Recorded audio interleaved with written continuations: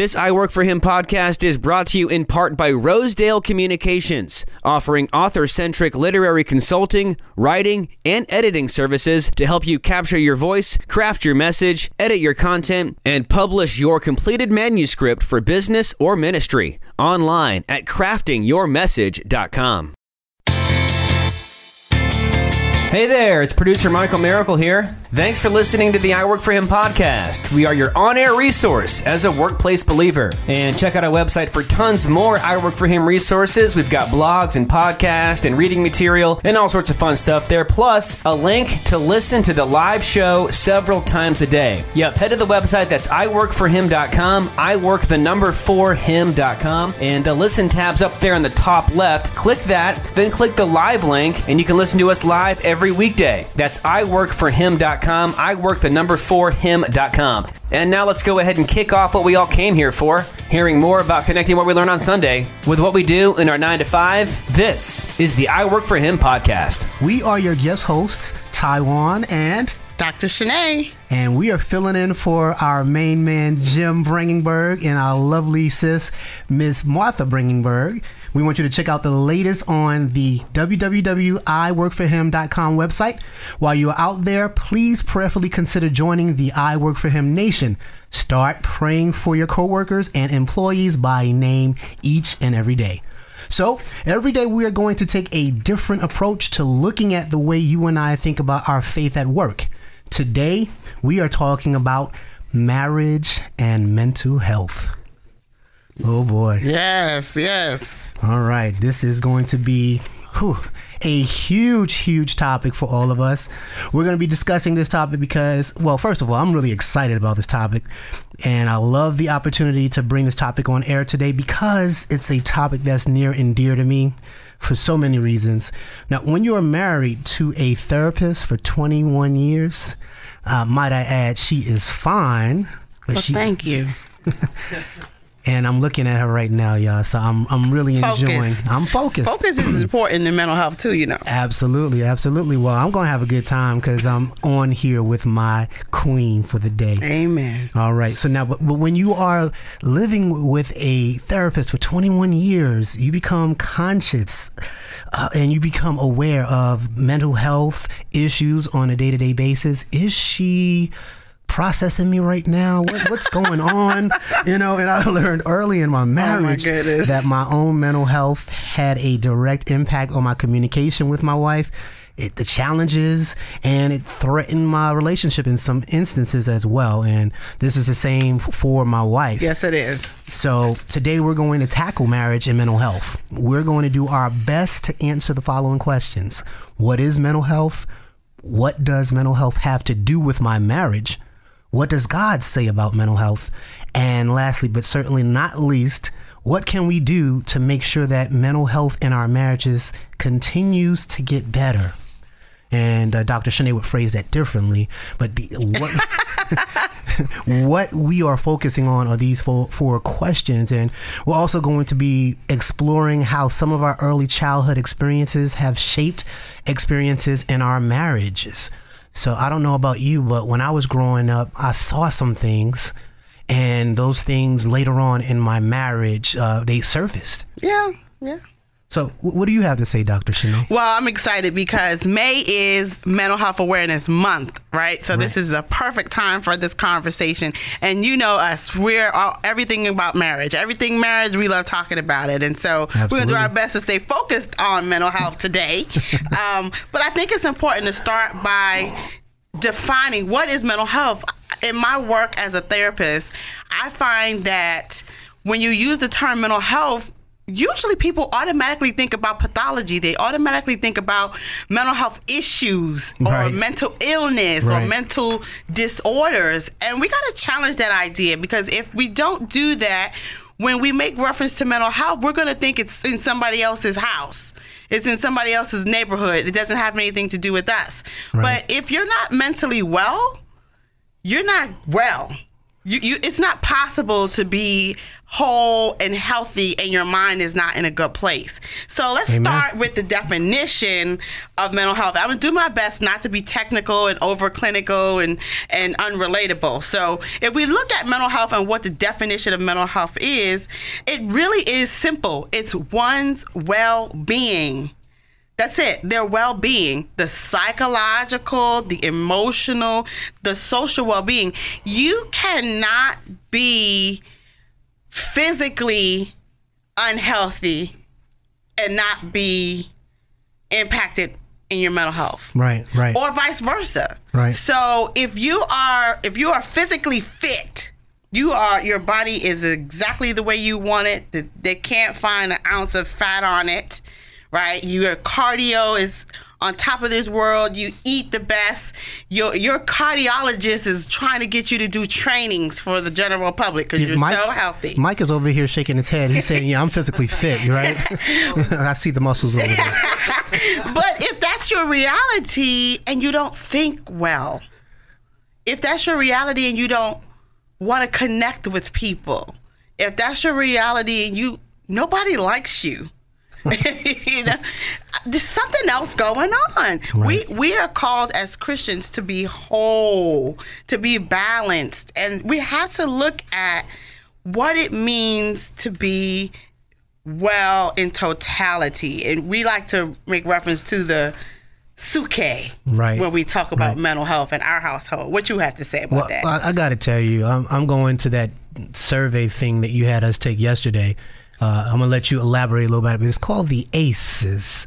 And man, as I started answering those questions, it really took me back to my early childhood. And early childhood experiences, studies have shown that people who have high numbers of ACEs are at increased risk of experiencing significant health challenges and also sometimes in adulthood, shortening their lifespans. Yes. And so I remember answering these questions, and I'd like to say that none of them applied, and I was like really healthy and had no effects. Something like, have you been whipped back in the day?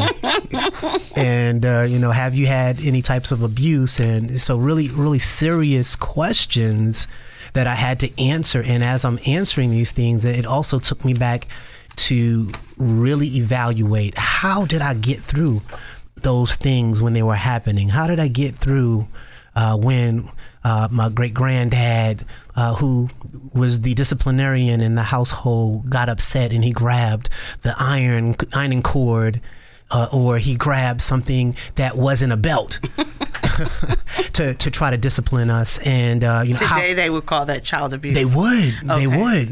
And so today, though, you look back and you reflect on what happened back then, and you ask yourself, well, God, how did I get through that? And how does that really affect and shape how I interact with my wife, I interact with my children, how I interact in society? So I want to jump in and kind of pull that together as we are looking at the overall understanding of what mental health is, and explain why you and I did the ACE inventory. Right. So there was a study that showed that when you have high amounts of adverse childhood experiences, that's what ACE stands for, that in your adult life, you're susceptible to chronic health issues, susceptible to things that shorten your lifespan. And people in the mental health field and in other fields now are learning that it's important to evaluate where people have come from, because where we come from and what we've experienced shapes what we do today and what we will do tomorrow. You preaching. And how we relate to one another. So we're not going to delve into the ACE, but I think it's important to recognize that when we talk about our well-being, we talk about emotional health, we learn what is emotionally acceptable in childhood. Right. You learn what emotions are. You learn how to say I'm sad. You learn how to say I'm happy. You learn how to say I'm afraid. When you're in childhood, you are taught what is acceptable display of emotion. I remember our son, we'd say, fix your face. And he would literally take his hands and wipe over his face. He would fix his face. Absolutely. And so we would do things like that in the effort of telling him what was appropriate emotionally and at what time and in front of who. And so it's important to recognize how important childhood experiences are in terms of the adult wellness and well-being, and how we relate to one another in our marriages. And so I think we need to maybe take a break here. Well, in a minute, we're going to definitely take a break. I just kind of want to really quick go back to that whole family dynamic. You know, I guess you all probably have figured it out based on what I've said earlier, that my family just wasn't that healthy. Oh, my goodness. And so we definitely had some things that happened when we were growing up. And so my experiences, sometimes when I looked at things, we didn't necessarily put a word definition on them. However, those were things that you could feel based on what was going on around you. And so those things really had impact on me growing up. And so Taiwan and Dr. S'hnai filling in for Jim Brangenberg and Martha Brangenberg. Thank you for listening locally or around the world. We're so excited about that. We're getting great coverage. Yes. We've been talking to you all about marriage and mental health, and we've laid the foundation about what mental health is. And Taiwan has begun to share so transparently some of his experiences growing up and about my folks, and how gracious he was to indulge me and complete an activity that is often done in a clinical setting. I promise you, I was not doing therapy on my husband. That's not ethical. So she says now. However, it is important to have open, candid conversations in your marriage, so that you can continue to be healthy. Healthy people make healthy marriages. Amen. And unhealthy people create unhealthy marriages. And let me just say this. I'm going to jump in and just say this, just to kind of give my wife a girl. She does a phenomenal job of giving me space to what we call in our house process things. And she's always open and forthcoming. And here's what's even more important about that, y'all. She's honest with me. So in our communication, it's extremely healthy that when you are talking to each other about some very, very serious things, that you are honest and that you can receive what's said. And so, Dr. S'hnai, you do an awesome job of making me feel comfortable being able to come to you and talk to you about these things. Thank you. That's awesome. That's good to hear, because I'm not always as good at practicing what I preach. I again want to go back to the information you were sharing, and what I want to do is be really specific about some of the experiences that we've had, and a significant portion of the things that are on the ACE survey today are most often identified as abusive and neglectful, and you know, that's unfortunate. That's also a reality that is real for many people in our communities. Our country is plagued with children who are experiencing today what we would consider abuse, in spite of the fact that we now have better information about child rearing. I want to be careful not to limit these experiences, or not. I want our guests to be careful. I want our listeners to be careful not to think that these experiences are limited to any socioeconomic demographic, any ethnic or racial category, or any religious organization. These experiences exist throughout our country, and they don't discriminate based on any of those variables. So I want to put that out there. Now, there are some subgroups that have higher percentages, but I want us to be very careful about thinking that this stuff is happening in someone else's house and in someone else's backyard, because sometimes it's actually you that needs to be reevaluating how you're interacting with someone. Amen. And so going a little bit deeper about some of those things I want to talk about, I know when we were growing up, a lot of times when we were receiving corporal punishment, I don't want to get the switch. we would get unique objects would be secured in assistance of that task. And so, that is not okay. That's not okay. And when that kind of experience happens, and a child or an adult is left to feel like their life and their well-being, their safety and their security is threatened, is compromised, that is a traumatic experience. And it's important for us to be able to recognize that trauma can occur in the places where we're supposed to feel most safe, our own homes. And so that is not just isolated to adverse childhood experiences, right? There's so many different examples of trauma, and it's not just left to children and people who tend to be more vulnerable. Adults are also very much susceptible to traumatic experiences. So I want to take a minute to just talk about what a trauma is, if I could do that. Is that all right? I think you should. Okay.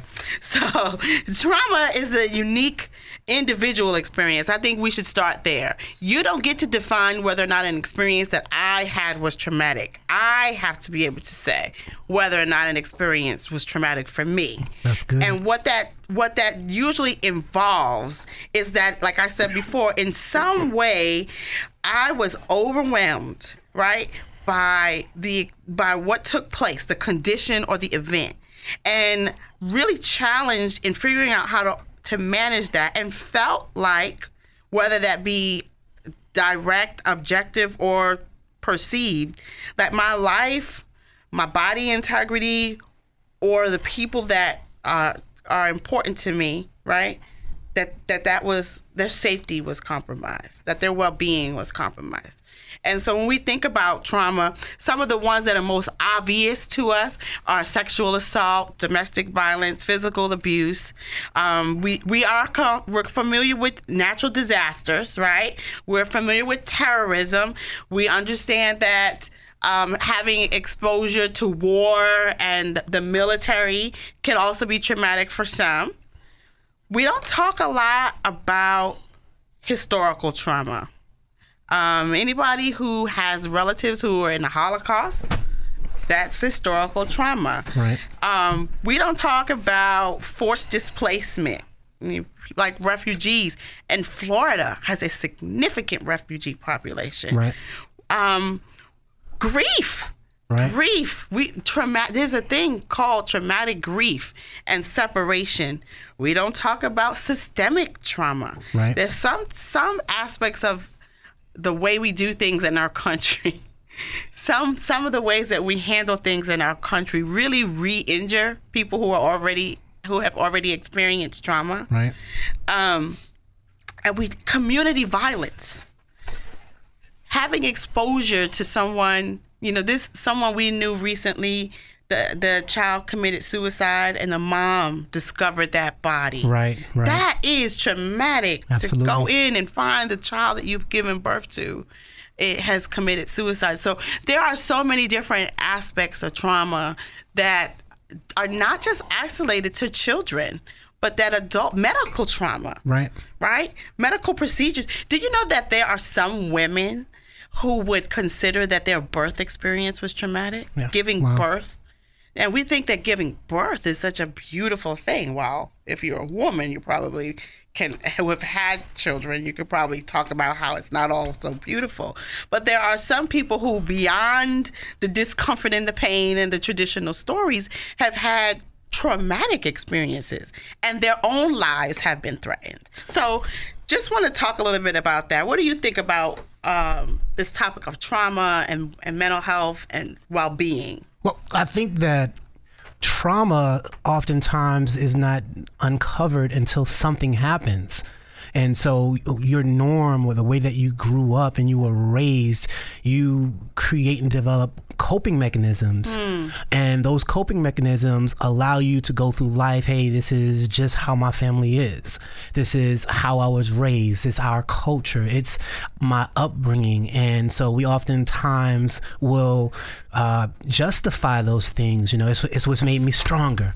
You know, it's what gave me my ability to stay focused on getting all those goals accomplished that I wanted to have accomplished. So we find justifications to make these things right when oftentimes they're not.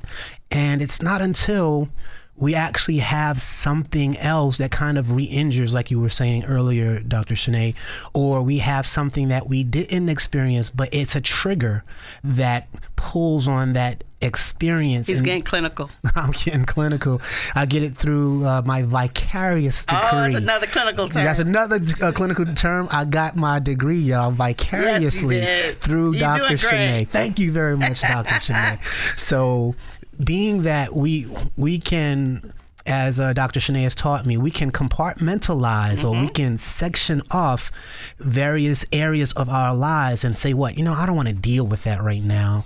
I'm going to go ahead and move on to something different. Just because we do that, though, doesn't mean that it's not still there. It's not still pulling and tearing away at your emotions, the fiber of who you are, the essence of who you are, until something happens and it explodes and it blows up and somebody else is on the other end of that. Well, I think what's important to say about that is that the way we respond to trauma is based on how we've been taught to manage emotions and display emotions. So we have to remember that. Some people are really emotional and they emote well, maybe a little too much emoting, and then others struggle, and then there's probably a balance of some sort. But it's important to recognize that in our culture, we have a tendency to say, I'm okay.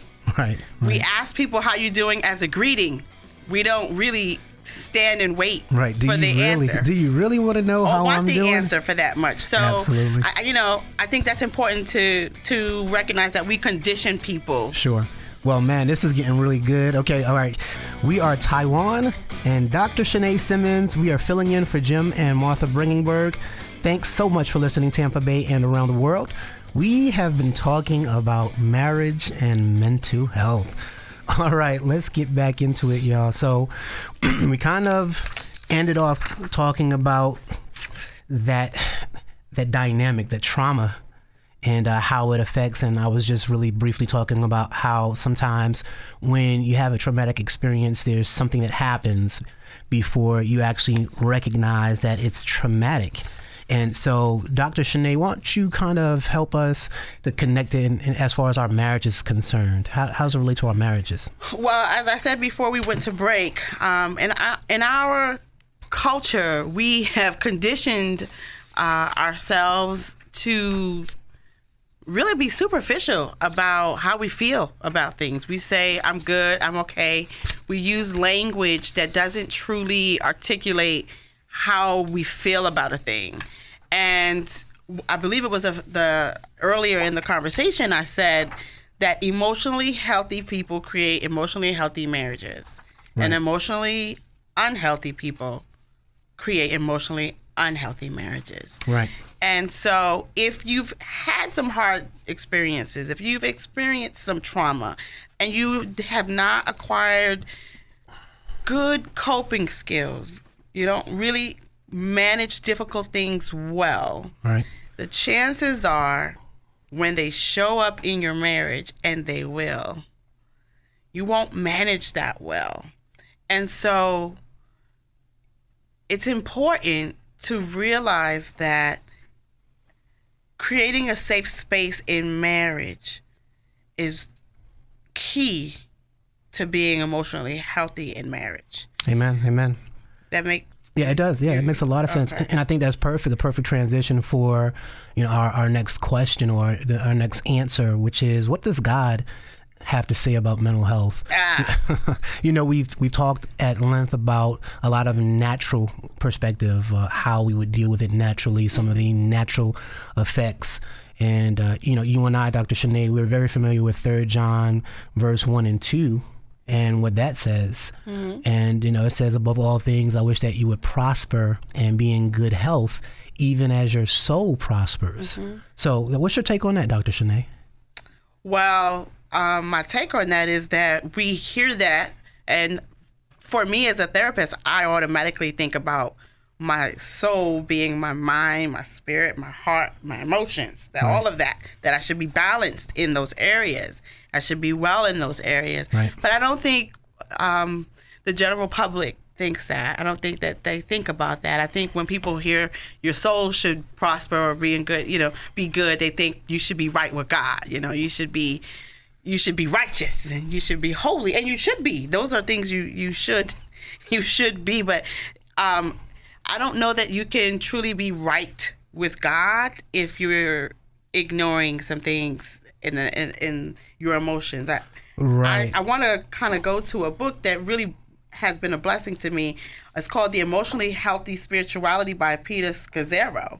And on the cover, it's so profound. It says, "It is impossible to be spiritually mature while remaining emotionally immature." That's good. If we go to the garden where the fall took place, after they realized that they were naked. Right. They were naked and ashamed. Right. And they hid. Right. And they covered, right? And they finger pointed. And that is emotional unhealthiness. That is emotional immaturity. Right. And we don't talk about that. It's a natural tendency of anyone who is a part of fallen man to use those strategies. And so we have to figure out how to take our stuff to God, drag our stuff to the light, so that we could come back into communion, back into fellowship with God. And when we can do that, we can be in proper fellowship and right alignment with our spouse. That's profound, and I wish that we had that same lesson when we was first married. Oh no, it's 21 years ago. First 3 years of marriage, y'all, we certainly weren't calling on the name of the Lord. Well, maybe in vain. We weren't always so saved. Yeah, we definitely weren't so saved, and we didn't really have a lot of these examples. And I thank God for the experiences, though, that we've been able to go through, because in that it's really taught us the value of having an emotionally healthy spirituality in our marriage. Absolutely. And grateful to God, right, that he helped us take our mess, and now we got a ministry. There you go. Come on through here. Come on through. I'm about to give you an offering. Was it something you wanted to talk about over there? Well, we just about a week and a half ago, we were blessed and fortunate to volunteer at one of the conferences that you so often are involved in. And, sometimes I want to go, y'all, and then there's times I just don't want to go because they're talking about a whole bunch of this technical stuff, right? All of the different technicalities of mental health. And so I was really blessed, though, this time, y'all. I went and I was able to sit in a couple of the sessions because they were geared around marriage. And anyone who knows us, they know that any opportunity we get to build our marriage, we're going to take it because we want to be able to pour into other marriages. And so there was because we want to glorify God first. Amen. Okay, I want to make sure we have a right perspective. Yes, ma'am. Okay. Yes, ma'am. Amen. So as we were saying, we want to glorify God, and then we want to be able to pour into other people. Absolutely. And let me just connect that. Any time that you give of what God is giving you, you are honoring and blessing Him. Yes. So when we sow into other marriages, we are also sowing into God. So that needs to be stated. All right. So Dr. Jesse Gill, who was one of the presenters there, I had the opportunity to sit in on his presentations, and they were really good. 7 Keys to a Secure Marriage, and it really talks about something called attachment theory that Dr. S'hnai could probably go into in further detail. I'm not going to get into that. We don't have enough time to really do it. But ultimately, it's really talking about developing practices to communicate better with your spouse, to develop a stronger bond, and being able to identify the things that you're doing that may be harming your spouse and not doing so much of those things, but doing more of the things that connect you together. And so I really was blessed by it. And so I just wanted to share briefly that it's important to know that the word attachment, if you go back to Genesis, and he talks about, for this reason shall a man and a wife leave their family. And they shall cleave. Yes. And so it's important to understand that cleave is not just sex. No, it's not. Cleave is everything that has to do with your relationship. Yes. It is connecting mentally, emotionally, spiritually, and physically to your spouse. Yes. And so I walked away with a clear understanding of that because of that session. So I really got something out of going to the conference. So thank you, Dr. S'hnai. I'm so glad you joined me. Yeah, it was fun. It was fun. And I took a sneak peek at one of your PowerPoint slides. Okay. With Dr. Jesse Gill. I didn't get a chance to sit in on that one. And what I thought was so nice of him to do was he talked about how God gave 6 primary emotions, right, and how they signal needs. And I say that with emphasis because I don't know about you and other people and their Christian walk and their church experiences, but we are not taught traditionally in the church environment about emotions. Right. We don't even connect emotions to God some kind of way. It's like if you're emotional, you're not really spiritually mature, right? And we need to challenge that idea because, and I've been saying this for years, God gave us emotions. That's right. If we were fearfully and wonderfully made in His image, right, then that means the emotions came from Him too. Absolutely. I mean, He had anger too. Absolutely. He gets happy too, right? So, has anybody heard the old saying that when it rains, it's God's crying? Oh yeah, I have heard. You've heard that? I don't know that it's biblical, but well, I just wonder, when you're talking about that emotional thing, God gave it to us. So when does God show emotion? Well, He did at the cross. I mean, He did. He did. That was already done, right? It's already done. Oh my goodness! I'm trying not to let you go and preach it. I know. Okay. All right. But when we talk about the 6 primary emotions that God gave us that signal need, anger, that there's something wrong, that something is driving us to defend, or that we should change something. Shame, it's unsafe to open up. Something is driving us to hide or avoid or to shut down. Right. Fear drives us to flee or to freeze. Some people will fight so that they don't get hurt, right? Right. It's sadness. Something is lost. There's a need to connect, to find comfort or to withdraw. And joy. The ability, the desire to connect and to engage, surprise. Everybody likes a surprise. To attend and want to explore. These were things that Jesse Gill talked about, I believe, in session with you. Right. And when we talk about those traditionally, we don't associate them with God. But God gave us those things. Absolutely. I always say when I'm talking to a Christian who's trying to figure out the balance between their mental health and their faith. Right. I always say that don't ignore your emotions. Don't ignore how you feel. How you feel is an indicator of something in your heart. Don't ignore it. Now, I don't want you to let it take you over and dictate how you conduct yourself. Right. But pay attention to it. Because then you know what you need to take before God. That's good. Or what you need to go resolve, or what you need to spend more time with in prayer or study. If you're fearful of something that most people are not fearful about, we need to figure that out. And that's an area where you need to drag the light and love of God into it so that He can expel out fear, because the word says that He does not give us the spirit of fear, but of power, of love, and a sound mind. Amen. We have been talking about marriage and mental health, and if I'm not mistaken, you wanted to jump in and bring us some scripture, right? Right before we had to take that break, I was about to preach y'all. No, I'm not going to say a way of escape. Yeah, I'm not going to say I won't. But what I really wanted to talk about is in spite of all the things that we go through, one of the things that God teaches us is that love conquers all. Yeah. And it's extremely important. And in Philippians 2, verses 1 through 5, specifically verse 5, it says, let this mind be in you, which is in Christ Jesus.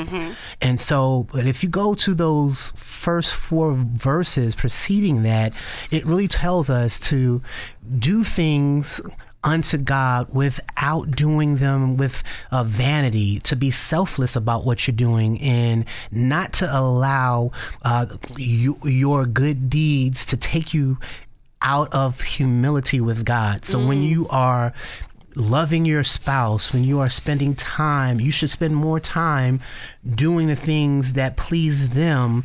And when you do those things, you're honoring not just yourself, but you're honoring God. And so I thought that was extremely powerful when you're talking about marriage and mental health, because if you have a spouse who may be dealing with trauma, who may be dealing with some stresses, whether it's from childhood or from adulthood, it takes the love of Christ to be able to pull those things in together and give you the discernment and the understanding to help walk your spouse through those things. Yes, that's good. Yeah, so, and a lot of people understand 3 John 1 and 2, as you said earlier, Dr. S'hnai, talking about being spiritually correct, being right, getting your soul right, and not necessarily understanding the power of your mental, emotional health, and that also speaks to that as well.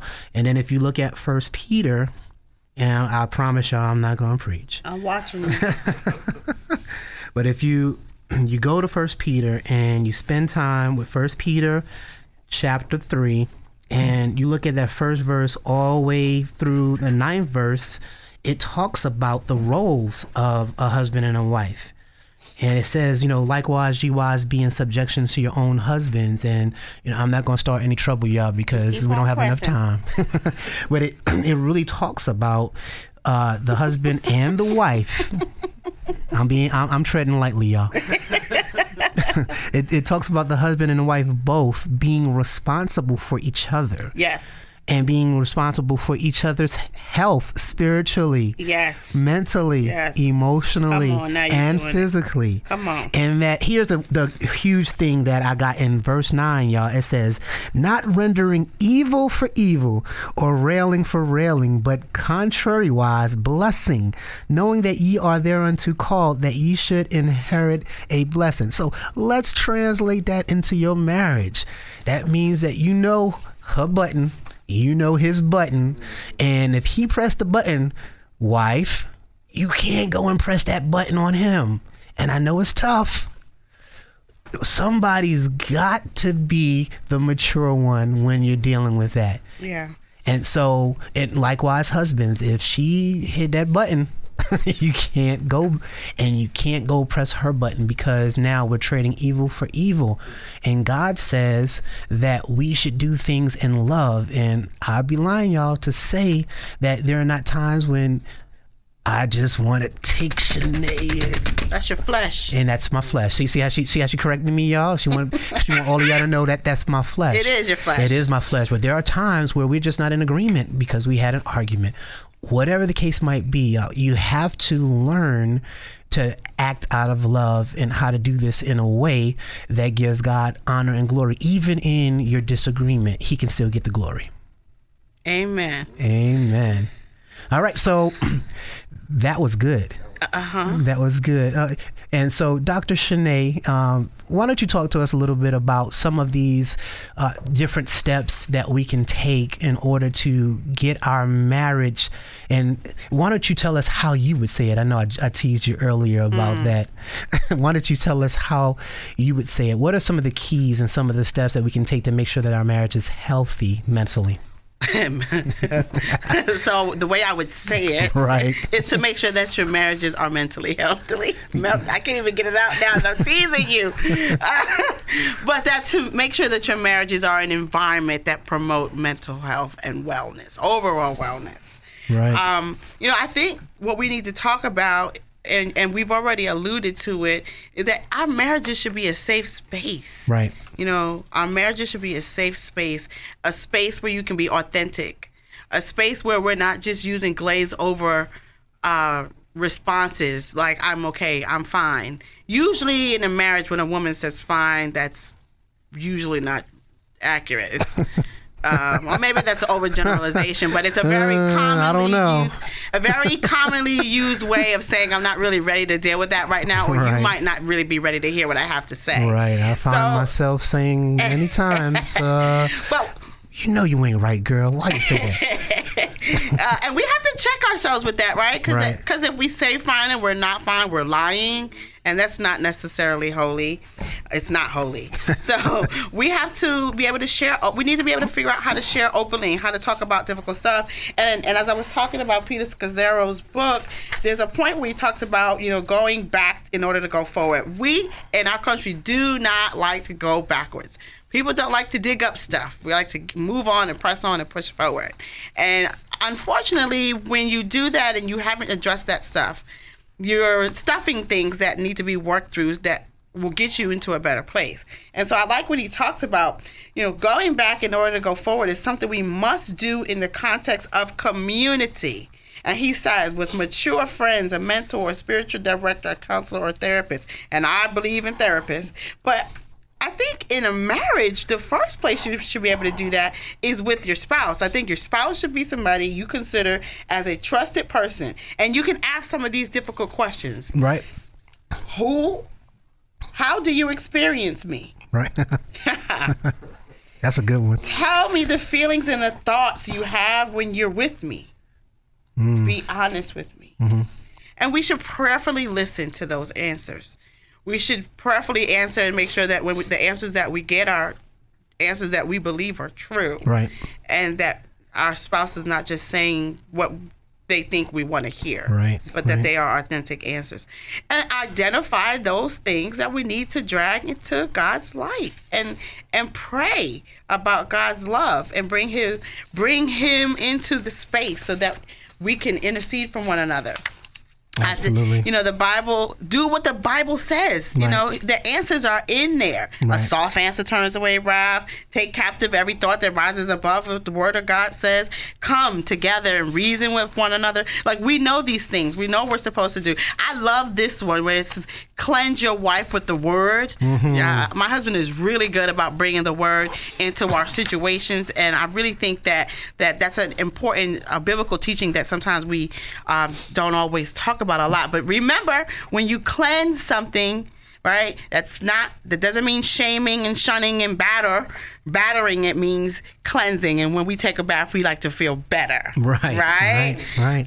Clean as a whistle, right? Yes. So why don't you talk about some of the things that we've done to promote mental health in marriages? Sure, absolutely. And that was so good, Dr. S'hnai. Really appreciate that. I love taking a bath. So listen, y'all, we've been truly blessed, and you know, the name of our ministry is Inside Reach Ministries, and you can go check us out on Inside Reach Ministries. What's the website? .org. Thank you. InsideReachMinistries.org. She's got me riled up, y'all, I'm telling you. So, but we, on a quarterly basis, we do couples game nights, and we have a blast. I always say it's an excuse for everyone to be big kids. So that is wonderful opportunity for you to come out and really enjoy each other. We've got just a couple minutes with the Simmonses where we spend 2 minutes just really talking about topics that people might seem or think that are taboo. And where can they find that? And they can find that at InsideReachMinistries.org. I knew she was going to finish that for me. No, I thought you were going to say on YouTube. No, you can do that on YouTube as well. Yeah, that's right. We do have a few of those on YouTube. That's right. Yeah. We mentor y'all, and we pour into couples, which has been really a blessing for me because you can't give out of what you don't have. So we always are constantly pouring into ourselves so we can give to others.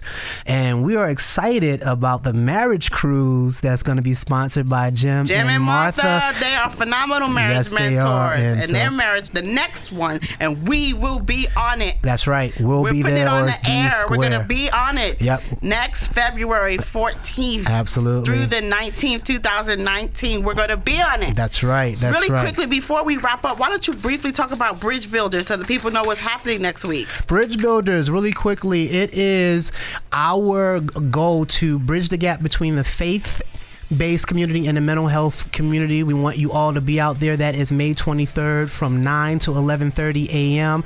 at 5400 School Road in Newport Richey. It is an awesome opportunity for you to come out and let your voice be heard. All right. All right. You've been listening to I Work for Him with Taiwan and Dr. S'hnai Simmons. I am a Christ follower, My workplace is my mission field, and I work for Him.